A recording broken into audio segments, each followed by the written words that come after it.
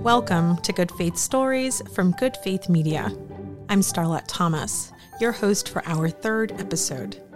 In each episode of Good Faith Stories, we bring you several stories tied to a theme, unique and true stories as told by the people who live them. Each story is short, just a few minutes long, and accompanied by music. You might laugh, cry, get angry, remember, but we hope you'll think a lot and feel even more about what it means to be human.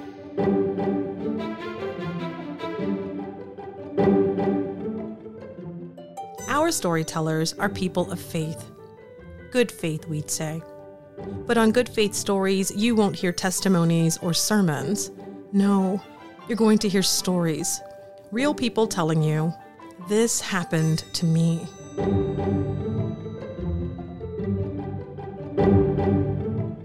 In this episode, we're going to share some stories about words. Words that escaped us, that came to us, that hurt us. Words we shared, words we didn't want to share. Words. Our first story in this episode comes from Zach Dawes Jr., who was not only at a funeral, but was conducting a funeral. And there was a big problem. Zach tells Shakespeare.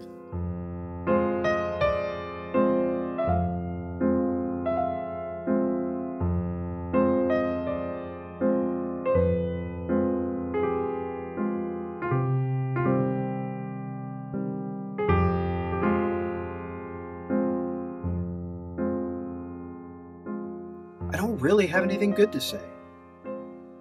That comment, voiced by the relative of a man whose funeral I was to conduct a few days later, was not a complete surprise. The deceased was technically still on the church roll, but he'd moved out of state years ago. I'd conducted enough funerals at that point that I was familiar with the process and approach. Most had been for church members I'd known, even if briefly, but on a few occasions it was for someone I'd never met.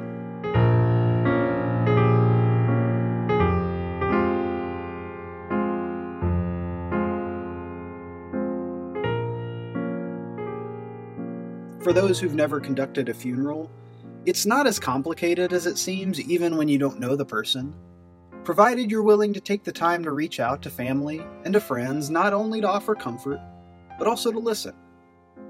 So I would arrange a time to visit the family, in person preferably, but on the phone if nothing else. And I'd also reach out to friends and ask them to share any insights, memories, or words that describe the person. The truth is, a little effort goes a long way. On this occasion, I began by calling a few older church members. Most who remembered the deceased man offered only general information, with a few of the more forthright essentially saying, "I don't want to speak ill of the dead, but..."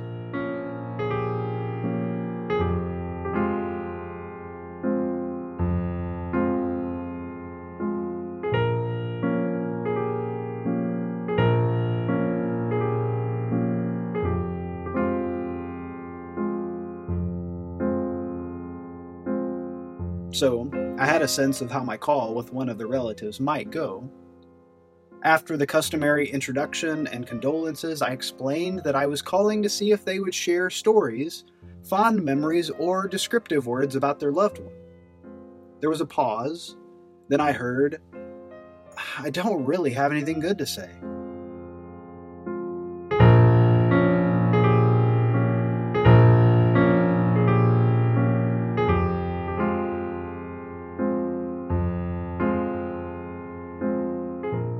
So what do you say at a funeral for someone whose friends and family don't have anything good to say?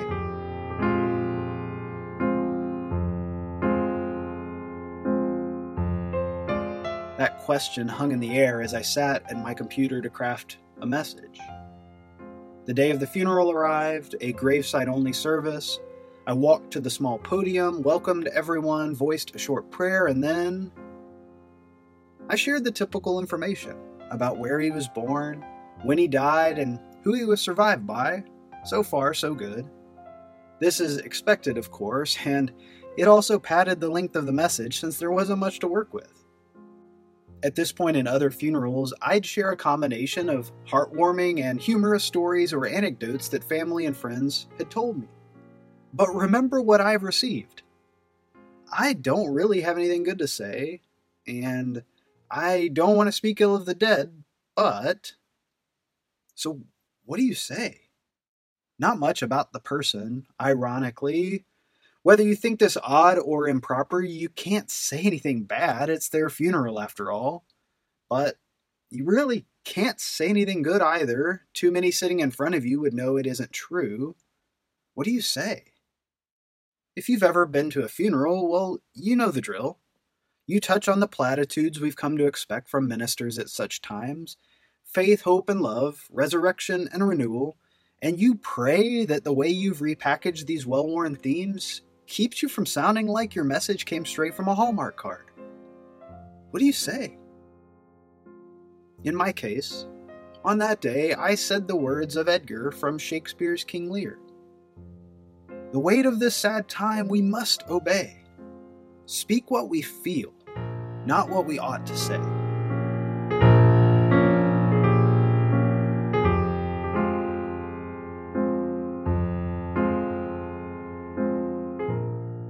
Shared this quotation, and because it was a Christian funeral, pointed out a few connections I saw in the Bible where readers are encouraged to be painfully, transparently honest about their experiences and feelings. On that day, that's what I said. I shared the invitation of Shakespeare to honesty. Speak what you feel, not what you ought to say. That's what I said, and I hoped it was enough.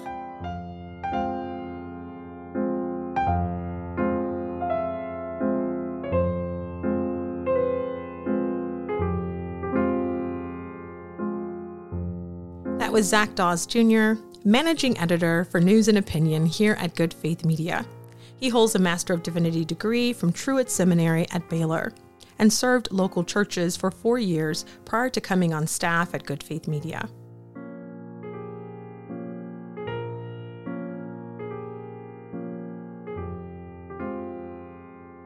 Our next story comes from Chastity Gunn, who lives just outside Chicago. Now, an important word to our listeners. This story uses a racial slur several times. It's heartbreaking, disturbing, and critical to Chastity's story, which is one about access to hate and the power of allyship. We advise listener discretion as she tells, "No one wakes up."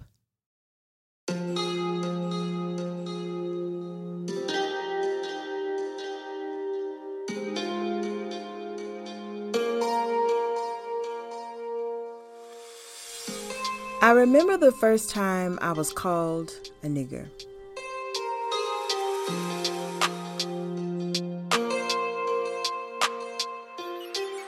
It was a summer night and I was downtown with 2 friends, Reggie and Devon. We were all college students and we were taking a much-needed break from studying to enjoy the city life of Nashville. We were talking and laughing and enjoying each other's company when a party bus drove down the street. We could see young white people having what appeared to be a good time. Then, out of the window, one of them yelled, "Niggers!" We stopped in our tracks, ready to fight, ready to scream, ready to weep.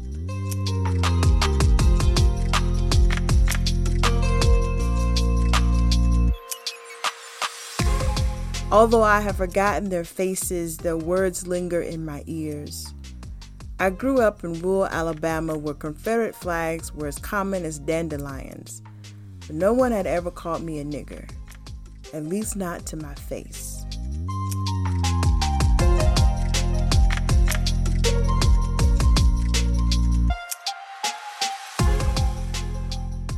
Fast forward to early 2021, and I'm leading a public lecture on African American poetry via Zoom.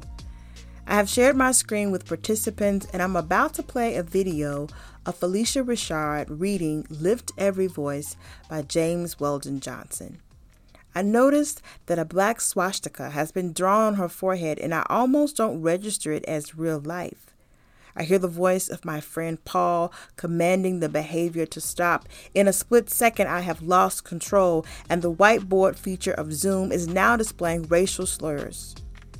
The one I remember clearly is nigger. Participants in the room begin verbally condemning the behavior, telling whomever it is that their behavior is not okay and they need to stop. Then we hear voices. It sounds like young voices, teenage voices, who begin to provoke, pester, and mock the group. I use Zoom for work, so I'm not unfamiliar with the platform. I calmly but desperately try to find out how to take back control and kick out the participants who spew racist and anti-Semitic speech. But the intruders have hacked the space and taken over hosting control. They give themselves fake names. One even used my name. I'm not sure how long the ordeal lasted, but we eventually ended the meeting and tried again, this time without intrusion.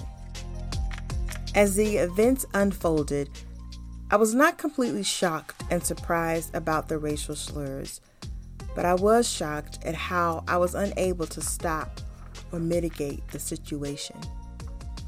As a Black American, I know the reality of racism and prejudice. It's not something that is confined to history books and black and white films. It is my lived, everyday experience, even today. Two things about this hack stand out to me. First, I saw the power of the bystander. While I was trying to figure out how to stop the hackers, I could hear many of the legitimate participants vocalizing that the behavior was not okay. They addressed the hackers and told them they needed to leave. I appreciated the participants using their voices to say hate speech is not tolerated. It was encouraging to see people of all shades speak out against injustices. Second, it was clear that this was a group of teenagers and that this was a coordinated effort. One of the hackers even turned her camera on. Not all races are older people. Some of them have pimples and are planning for prom. Some of them are planning for college. It's time to deconstruct this false narrative that only old people are racist. No one wakes up a racist. You are groomed, you are trained, and you are taught to be one.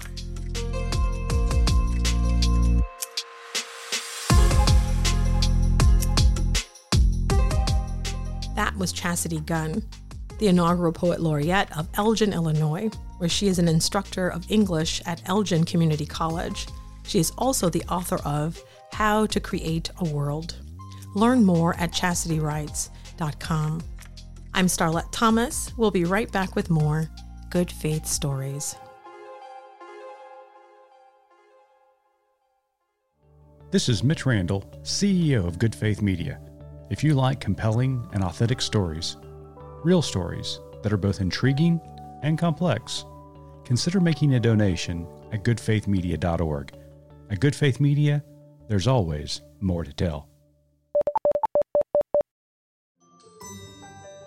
Welcome back to Good Faith Stories from Good Faith Media.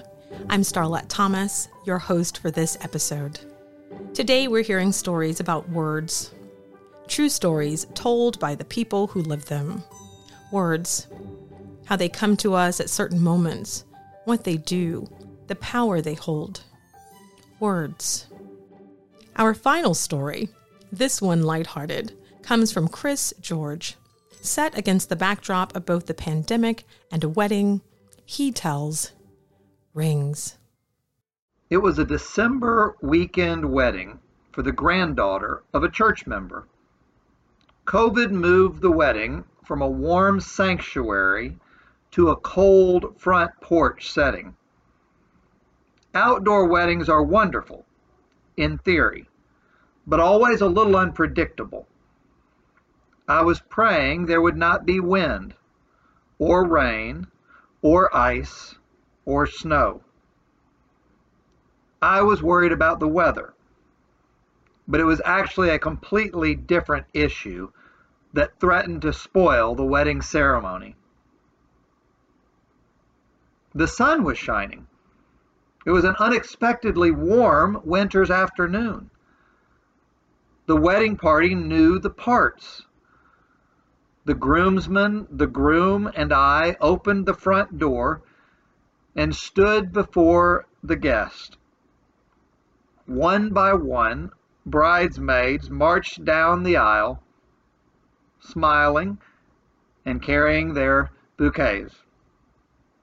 The flower girls spread their petals.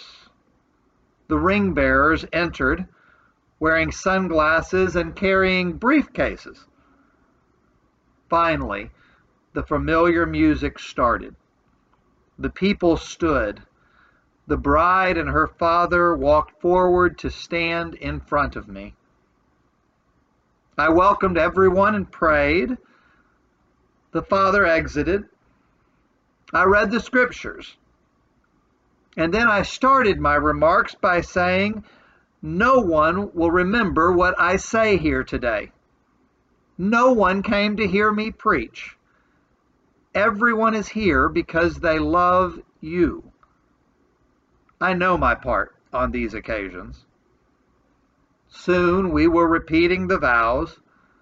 I do, and you do, and we do, now and forever. Then something unexpected happened. In 21 years as a minister, it has never happened to me before.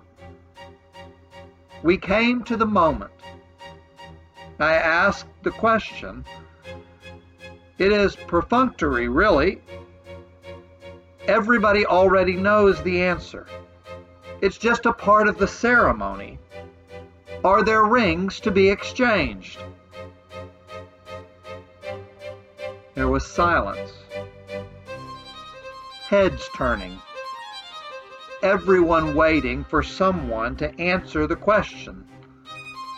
The bride looked at the groom. The groom looked at the best man. The bride looked at the maid of honor. Everyone turned and looked at me.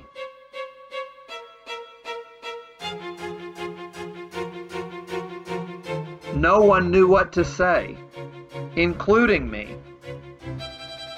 The only one to speak was a little ring bearer, maybe 5 years old. He yelled out, "I don't have them, and it's not my fault."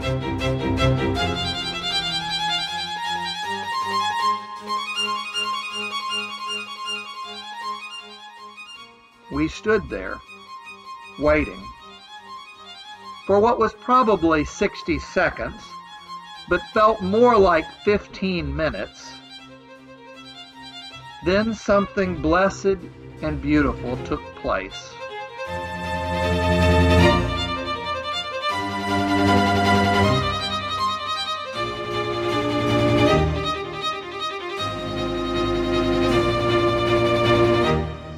Without saying a word, one of the bridesmaids took off her own ring and brought it to the bride. And then the best man took off his own ring and gave it to the groom. And with borrowed rings, they completed their vows. With this ring, I thee wed. All that I am, I give to you. All that I have, I share with you. And whatever the future may hold, I will always love you and stand by you. This is my solemn vow. The rings didn't fit just right, but it didn't matter. Bride and groom still became husband and wife. Later, the borrowed rings were returned and replaced with the real rings, which had been left on a desk inside the house. But in that moment of crisis, the bride and groom discovered the importance of a community of support. We all need it.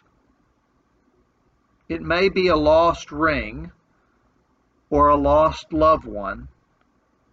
It may be a mini crisis or a meltdown, but we need those folks around us who will stand beside us in the messes and the stresses of life. Those who will not point a finger, but instead will lend a hand. It was the Beatles that sang, "I get by with a little help from my friends." In Proverbs we read, "A friend loveth at all times." On their wedding day, this couple made vows of fidelity to each other and discovered that in love and life, we may need more than just our soulmate. We need family and friends, fellow sojourners who will travel with us and help us to stand even when we stumble. The rings were the wrong size, but the wedding, it was just right.